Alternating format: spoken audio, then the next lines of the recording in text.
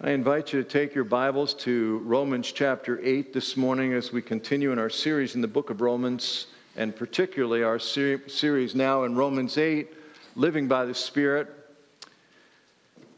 Romans 8, verse 28 to 30, incredibly important and beautiful passage of Scripture. And here's what we read. And we know that for those who love God, all things work together for good. For those who are called according to his purpose. For those whom he foreknew, he also predestined to be conformed to the image of his Son, in order that he might be the firstborn among many brothers. And those whom he predestined, he also called. And those whom he called, he also justified. And those whom he justified, he also glorified. Let's pray.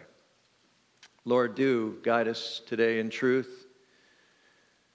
There's people in this room, there's people watching online who have things that have come into their lives that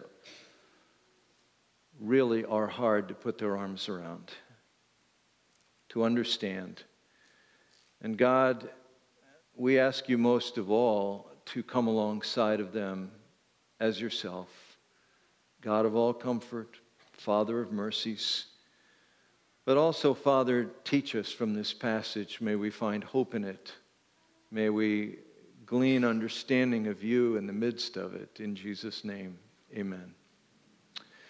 If you do a Google search, which I've done, of the top 20 favorite verses at various websites, or if you look at the verses that are most looked at in Bible search engines, you will find that Romans 8:28 is invariably listed among the top 20. Now that's not a small thing, considering there are over 31,000 verses in the Bible. These are the real home run hitters. These are the best sellers, if you will. And this passage is so loved because it assures us there is a purpose in stuff that is going on in our lives. It gives value to all of life's circumstances. It gives confidence when life is chaotic. It gives hope. Most people want to believe that there is a purpose to their lives, that they're not just living randomly without meaning, that they can't make a difference. But this idea of a higher purpose, of a bigger meaning to life, is a uniquely spiritual reality and truth. Those that believe in a naturalistic view of life, that believe in an atheistic view of life, have a hard time embracing the concept that there is a bigger meaning or a purpose behind it all, because a purpose behind all of life, a bigger meaning in life with a life that's being orchestrated towards an end and a purpose, involves design and purpose and some kind of cosmic designer working through the circumstances of life. We see that, and I just want to illustrate this for a couple of minutes before we dive into the passage. The existentialists were one of the most prominent philosophical groups in last generations. During the 1950s, many of their adherents started writing plays. They called them the theater of the absurd. They were particularly performed in Europe at the time. And these plays were basically taking the life philosophy, which said there is no God, therefore there is no cosmic meaning to life. There's no purpose behind stuff. And basically they said life is absurd. I mean, you can't look for a higher purpose. And so their plays tended to go nowhere. They had no real point. They were intentionally absurd, without moral, without point to them. Naturalistic scientists who deny the supernatural element of life often come to a similar conclusion, that it is a meaningless existence. There's no purpose to look towards. Paleontologist Stephen Jay Gould championed this conclusion as he said, "We are here because one odd group of fishes had a peculiar fin anatomy that could transform into legs for terrestrial creatures. We may yearn for a higher answer, but none exists." One of the 4 or 5 horsemen of the neo-atheists, Richard Dawkins, said it this way: "Human existence is neither good nor evil, neither kind nor cruel, but simply callous, indifferent to all suffering, lacking all purpose." And Walter Stace, former professor of philosophy at Princeton, said this: "The picture of a meaningless world and a meaningless human life is, I think, the basic theme of much modern art and literature. Certainly it is the basic theme of modern philosophy. The world is just what it is, and that's the end of all inquiry. There's no reason for its being what it is. To ask any questions about why things are thus, or what purpose their being so serves, is to ask a senseless question, because they serve no purpose at all." But this passage is saying that there is purpose, to your life.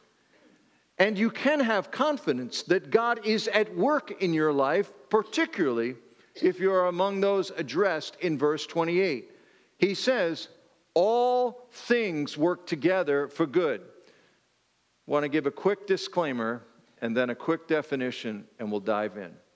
The disclaimer is this: Paul is certainly not saying that all evil produces all goodness.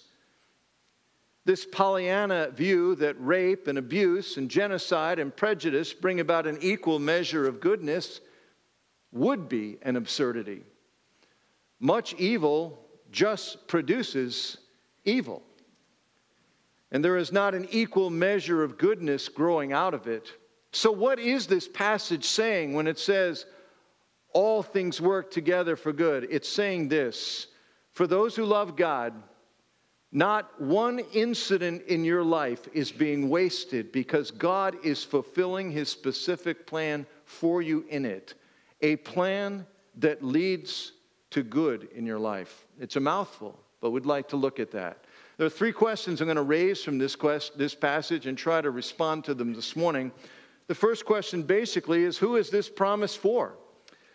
And he tells us, he tells us the individual in verse 28, and he describes them in two ways. He says there are those who love God, and there are those, and those same people are those that are called according to God's purpose. Those who love God. Okay, those who love God are the ones that all the things are going to work together, and they're going to weave together and make this beautiful tapestry in their lives towards good. So who are the people that love God? Are these monks? Are these nuns? Are these people that give their lives to missionary work? I mean, who are the people that love God? And the interesting response that we get from the Scriptures is this: those who love God are those who have been loved by God. That love for God is always responsive. Matter of fact, the Apostle John said it this way in 1 John chapter 4, verse 19. We love because He loved us first. That our capacity, that which draws and evokes love from us towards God, is always, we have been the recipients of love. And we have come to embrace and understand what it means that we have a God that is not a heavenly, far-off, distant policeman. That He's a father, and He's a shepherd, and He loves, and His very nature is to love. And Paul says those who love Him are those that have been loved by Him and have allowed Him to express His love in their lives. That's why in the book of Ephesians, Paul is talking to the believers in chapter 4 and 5 in Ephesians, and he's saying, I want you to grow in your love for God, and I want you to grow in your love for each other. And so he says at the end of chapter 3, he says, that's why I'm praying this prayer. Here's what he prayed in verse 18 through 20 of Ephesians 3, as a prelude to their being able to love God and love others. And I pray that you, being rooted and established in love, may have power together with all the Lord's holy people to grasp how wide and long, how high and deep is the love of Christ, and to know this love that surpasses knowledge. Paul is saying, who are those that love God? Those that have been loved by God. Those that know God's love, that have been drawn into an awareness of what it means that God is a loving Father in their lives. And Paul is addressing those people here, those who love God. And he said, those are the ones who are called according to His purpose. Now, this word called is a word he uses often in his book here in Romans, and he does it in the very first verse in the very first chapter. And he gives us a tip-off of what this concept of being called means. In Romans chapter 1, verse 1, it says, Paul, a servant of God, called to be an apostle. Paul says, I was called to this thing. I was selected and drawn to the role of being apostle. And then he says, and this is who you guys are.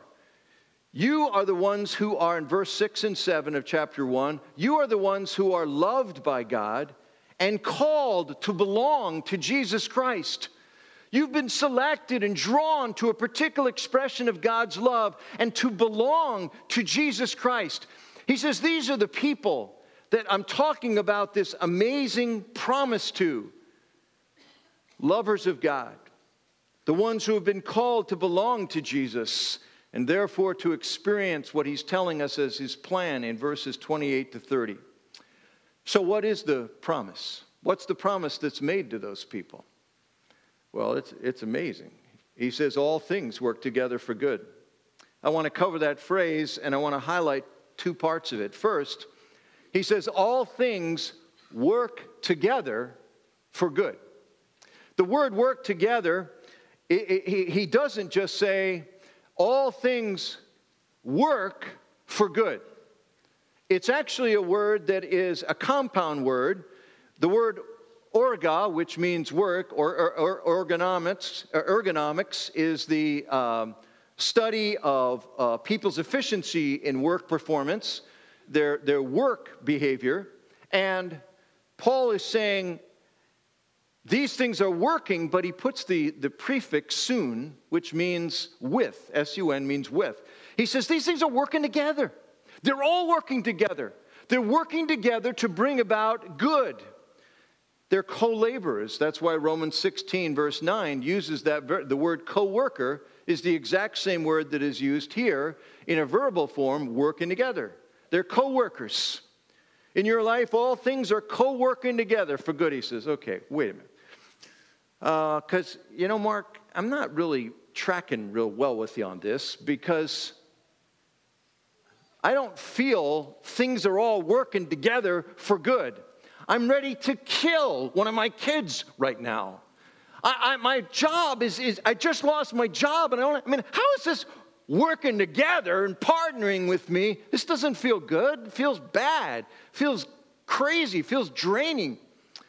Well, in our definition of good, which is typically prosperity or health or good relationships or happiness or relatively pain-free situations, those things don't feel good. So what does good mean here? Well, he tells us in verse 29. The good that he promises will come out is this expression: you will be conformed into the likeness of Jesus Christ. If you belong to Jesus, which is again what we're called to, if you have experienced God's love, and you now love God, he says, the good, which is that you will be more and more shaped into the character of Jesus Christ. God is using every experience of your life to bring that about. That is the ultimate good for your life. And now he gets really wild in his expression. Because the other thing I would highlight here is that it is all things working together for good. Now, in the original, the term all things is best rendered by the phrase all things. We got it, right? All things. Not selected. He says all things. Okay, so what? Wait. All things? I got a few. What are you talking about when you say all things are working together for good? All things are helping me conform to the image of Jesus. What are those all things? Well, I'd like to suggest there are at least 4 that I think we can biblically definitively say that are involved in the all things that are working as partners together, that are co-laborers, co-workers in this process of conforming us to the image of Jesus. Number 1 is positive events. We like these. These are our favorites. The all things that are working together of positive things are anything that is an enjoyable experience that we're grateful for, that is helping us to become like Jesus. For instance, you pray, and God answers your prayer. And because he answers your prayer, you feel more like Jesus, that you trust the Father more. You've seen that He's personally involved in your life. He listens to you. He listens to you like He listens to Jesus. And there is a drawing. I'm being made more like Christ, just like Jesus. Trust the Father. I'm trusting the Father. There are situations in your life where you have the privilege of helping others. And the God-given gifts and abilities and wiring in you that are used, you sense the joy of that and the experience of that, and it draws you closer to God. And so it is like Christ, who came to do the ministry of the Father. You're becoming more like Christ. Incredible moments of joy with friends and the enjoyment of people, just like Christ, the ultimate community builder and relational individual. Encounters with nature's beauty where you see the goodness of God and love Him more because of it. Any experience of wholesome joy where you enjoy God helps you be like Jesus, who, it says, always delighted in the Father. All those things are used by the Lord and many others, positive things in our lives that causes us to be more shaped into, I'm coming to love God. I'm coming to know God. I'm coming to experience God just like Christ does as I'm doing life with Him. Through those positive experiences of life, through friends that speak truth into my life. But then there are other things that are a part of the all things. Hard things, sufferings and catastrophes. God does not waste those experiences. Some of you are here with astonishingly hard things recently. You feel the weight and sorrow of life. Some of you have physical pain right now, medical setbacks, family heartache, bruising conflicts that you're in the midst of. You feel the weight of it and the sorrow of it and the difficulty of it. What this passage is reminding us is that God is not outside of the hard things in our lives. That He is not just jumping in to put out the fire. He is in the fire. Now, He does not specifically, we're told, cause that, but He allows that, and by allowing that, we would say there is involvement in it. There is permission that He's given. Yes, we live in a fallen world, a broken world, a world that is not, it's aberrant. It's not the way it should be. We saw that, Romans 8, verses 18 to 25. He talks about a world that's not the way it ought to be. It's not the way it's going to be.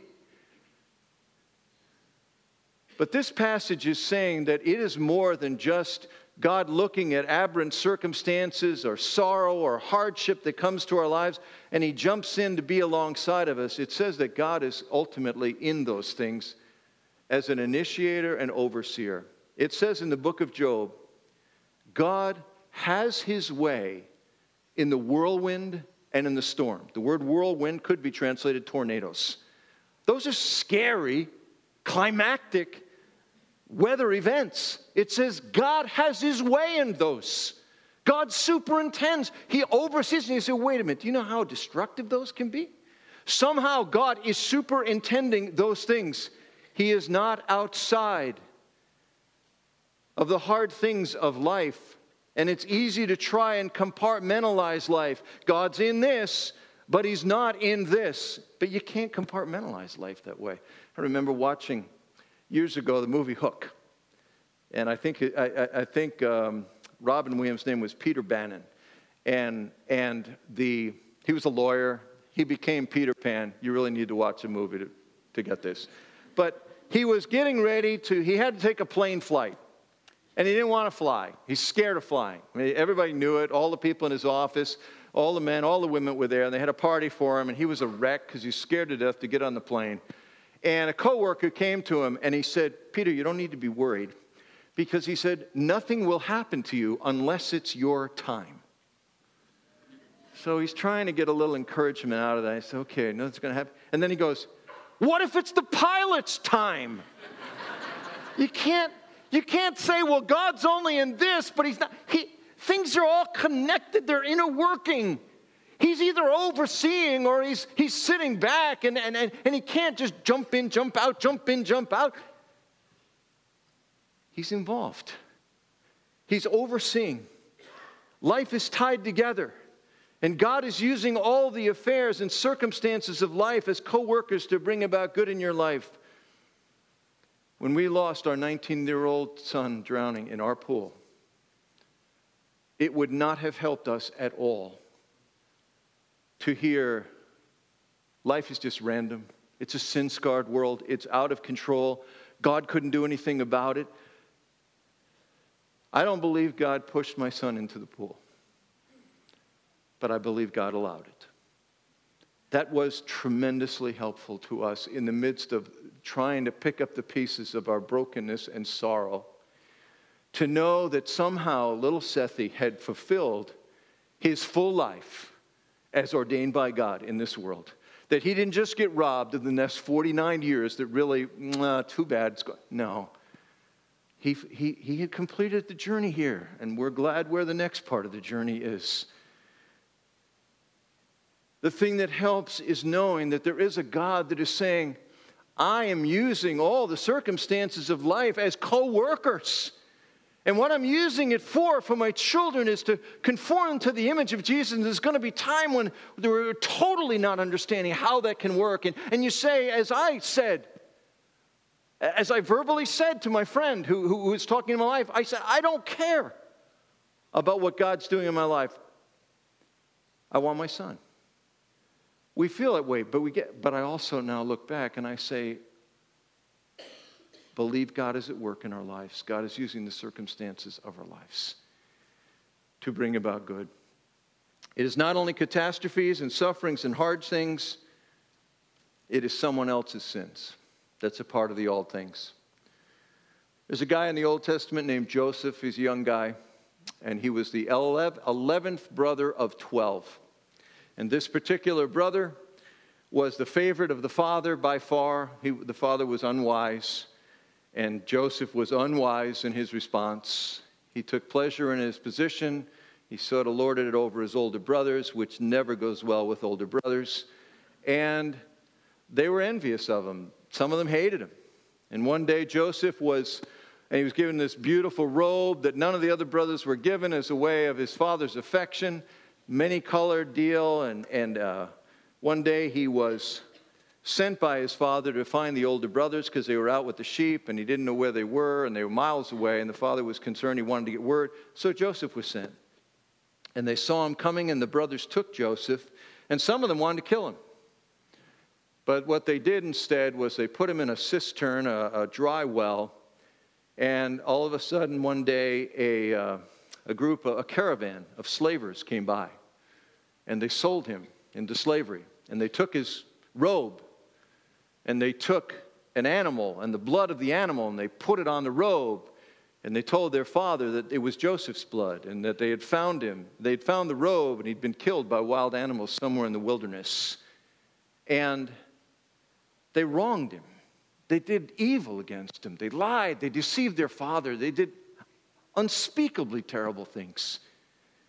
And then many years later, Joseph, under the hand of God, was taken to Egypt. And while he was there, after a variety of circumstances, he's in a situation where he ultimately, over time, gets raised to the number 2 man of Egypt. And when this famine came, Joseph's relatives, the 70 of them, are in danger of famine. And so they hear about some food in Egypt, and they go down to Egypt. And they appear before the number 2 guy because he's in charge of all the food. He's the one that's taking care of all the foodstuffs in the storehouses. And he recognizes his brothers when they stand before him. And eventually in the process, he tells them this remarkable statement. It's found in Genesis 45. Here's what he says. He says, "Now do not be distressed or angry with yourselves because you sold me here. For God sent me before you to preserve life.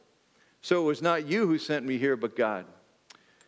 He saw them again, and this is what he told them in Genesis 50. He even elaborated on it more. And he says, "As for you, you meant it for evil against me. But God meant it for good, to bring it about that many people should be kept alive as they are today." What he says is, you did wrong. You don't get a pass for the way you behaved and what you did. But understand what I understand. Your intention was evil, but God was using your intended evil to accomplish great good. And somehow He allowed your evil to fulfill His overall plan to bring about good. The greatest example of this is Jesus Christ on the cross. The first sermon ever preached in the New Testament church was preached by Peter, and here's his words. This Jesus, delivered up according to the definite plan and foreknowledge of God, you crucified and killed by the hands of lawless men. You're culpable. What you did was evil. You murdered him. You raised up false accusations, and he was killed on the cross. But you need to understand that there was a hand behind your hand. There was a God that was sovereignly using this to bring about the good of the redemption and salvation of millions of individuals.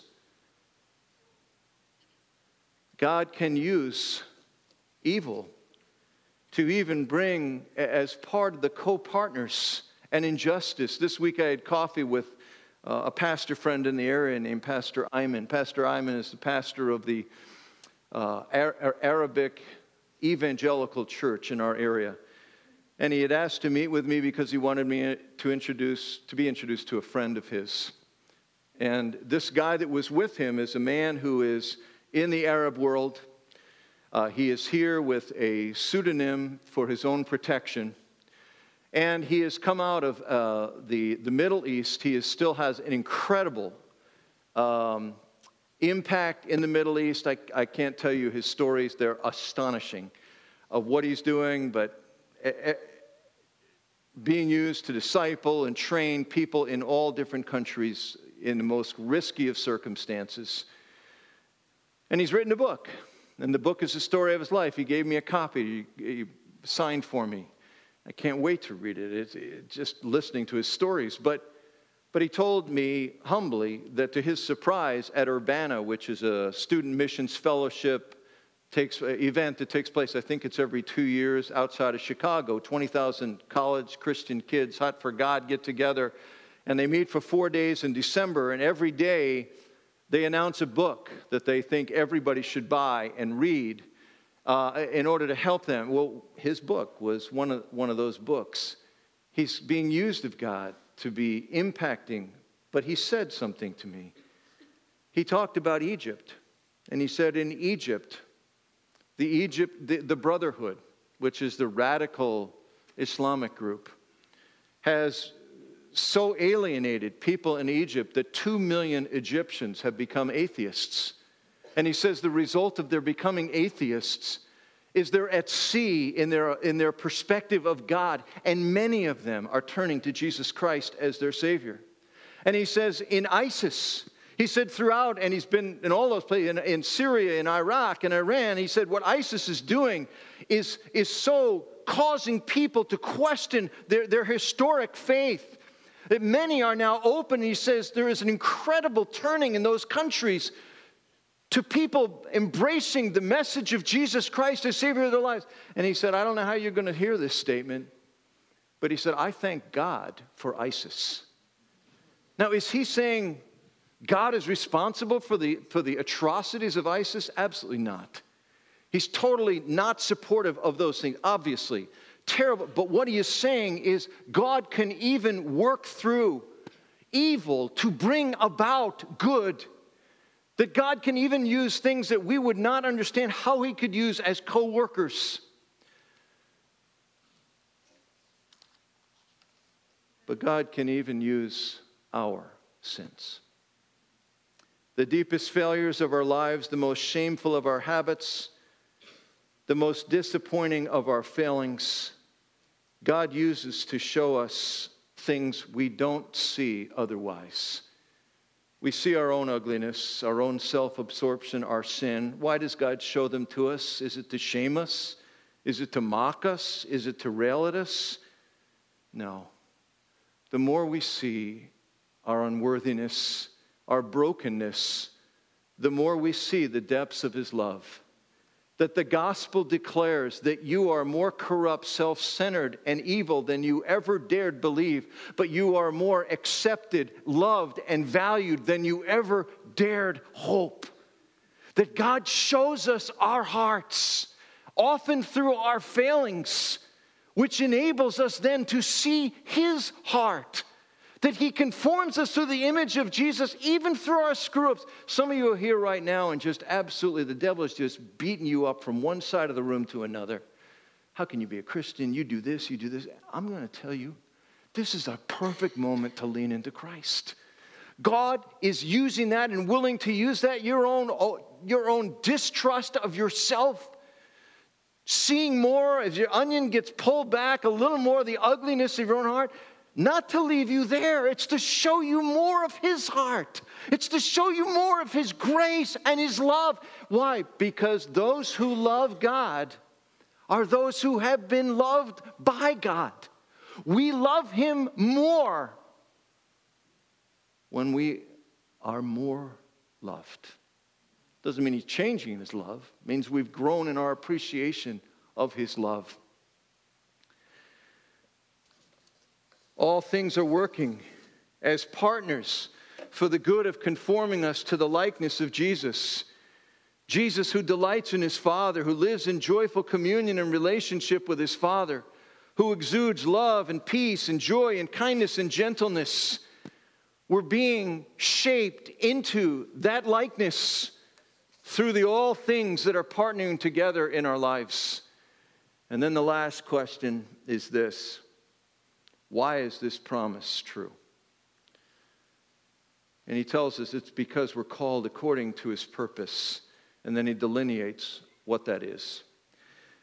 The word purpose is the word that is made up of two words. Again, it's a compound word. The word pro, which means before, and the word tithemi, which means to set in place. It is a plan that is set in place beforehand. It is a designed plan of God. It says, those He foreknew, and that carries the idea of loving beforehand, a predeterminate plan. It says of Acts 2:22 that Jesus' death was not just foreknown of God. He did more than just know about it. He planned it. He purposed it. Those He foreknew, He predestined to be conformed to the image of Jesus. Those He predestined, He called. Those He called, He justified. Those He justifies, He will also glorify. The reason that you can be sure that everything going on in your life is designed to conform you to Jesus is because you are on a sovereignly designed plan that didn't begin when you received Jesus Christ as your Savior. That didn't even begin when you took your first breath. It began cosmically in the past, that God has been at work in your life. That God chose you in eternity past because He wanted you. He pursued you. He has predestined where that will end in the likeness of Jesus Christ. You don't belong to Jesus because of something in you that made you want Him more than someone else. Jesus said this very clearly in John 6. In John 6, verse 44, He's talking to people and He's saying, nobody comes to me except something takes place. Here's what He says. No one comes to me unless the Father who sent me draws him. Now, the word draw is used in the Gospels. The other uses of the word in the Gospels is this. It was used of a fishing net. And the idea was the fishing net was thrown over, and it says, and then they drew it, literally, they dragged the net full of fish into the boat. Now, as that net is being dragged, none of the fish in the net are going, oh, pick me, take me into the boat, take me into the boat. They don't want to get in the boat. They want out. But they're being dragged. And Jesus says, unless my Father is drawing you, not because you can't wait to jump into the boat of faith, God in His mercy is drawing and pulling and pursuing. He says, this is the picture of grace. You belong to Him because He wanted you. In the darkest moments of your life, you can find hope in this reality that God wanted you as His child, if you are a member of faith, that He wanted you. Now, of course, I know a lot of you out there saying, wait a minute.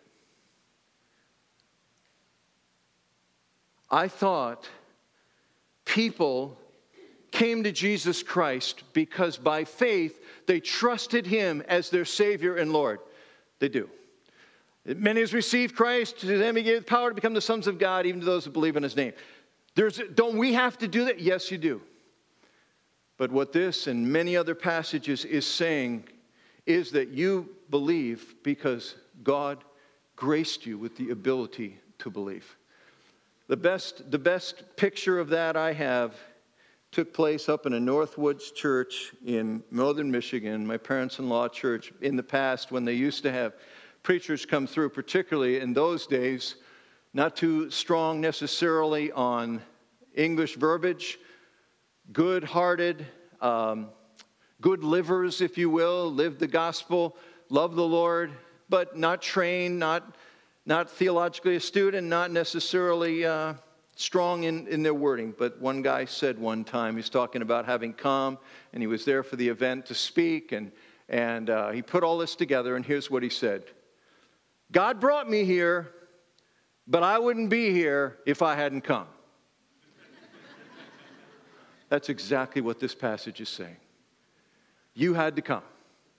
You had to get into the boat. You had to receive Jesus Christ as your Savior. You had to say yes to Christ. But God brought you here. Your salvation is a response to your embracing Christ as your Savior. But you were given the grace to do that. God brought you here, but you wouldn't be here if you didn't come. Maybe you're here today, and I'm going to wrap up with this. Maybe you're here saying to yourself, I would love to know that my life belongs to God. I'd love to know that He's working and shaping my life to something like the way Jesus Christ is. But I don't know that I belong to Jesus Christ. I don't honestly know if I love God. Does that mean I'm not called? Does it mean I'm not predestined to this incredible transformation this passage is talking about? Here's what I would say to you. If you desire to experience God's forgiveness, if you're tired of life with you as Lord and Master, if you long to know God personally as the loving leader of your life, you have every reason to believe that God is drawing you right now. Because those are not realities that you will come to apart from the intervening, merciful, loving care of God, drawing you, saying, come into the boat, come into faith, come to Christ, lean into redemption. Let God love you through His Son. I don't know where you are this morning. My guess is that here in this room, many online, God, the Holy Spirit is just speaking to about your personal state of needing to embrace Jesus Christ as Savior. If you are sensing that longing and that hunger, that's not coming from you. That's coming from the God who loves you, working, drawing. Will you not lean into Christ? Will you not say yes to Christ? Will you not joyfully embrace His forgiveness and the life that He offers, a life that He says every part of your life is working as co-workers to make you, Jesus, in your life, the life of Christ being lived out within you? Let's pray. Lord, you see us and you know us. You know our heart's need. You know every single person in this room and that's watching online that has not embraced Jesus Christ as Savior. God, it is my prayer right now, your Spirit would be drawing. And Lord, you know every person in this room that has embraced Christ that is now just overwhelmed with the sorrow of wondering why God is allowing this and why God has left them to this. I pray first off, Lord, that you'd come to them like you came to Lazarus' tomb, and you knew you were going to heal him, you knew you were going to raise him, and yet you still wept for him. God, come alongside and weep and care and comfort. But Lord, also give us the hopeful perspective that you are at work in all things, that you're not wasting any experiences in our life, that you are relentlessly conforming us to Jesus.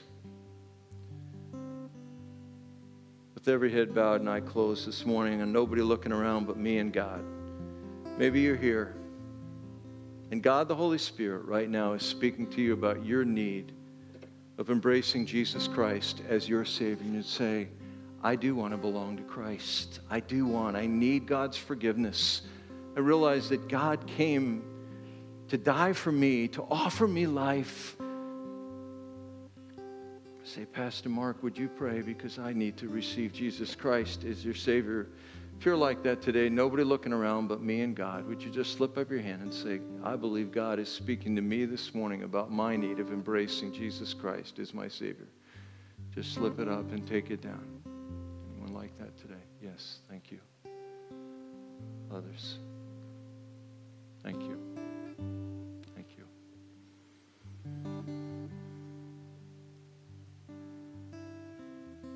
Lord, I thank you that you pursue us.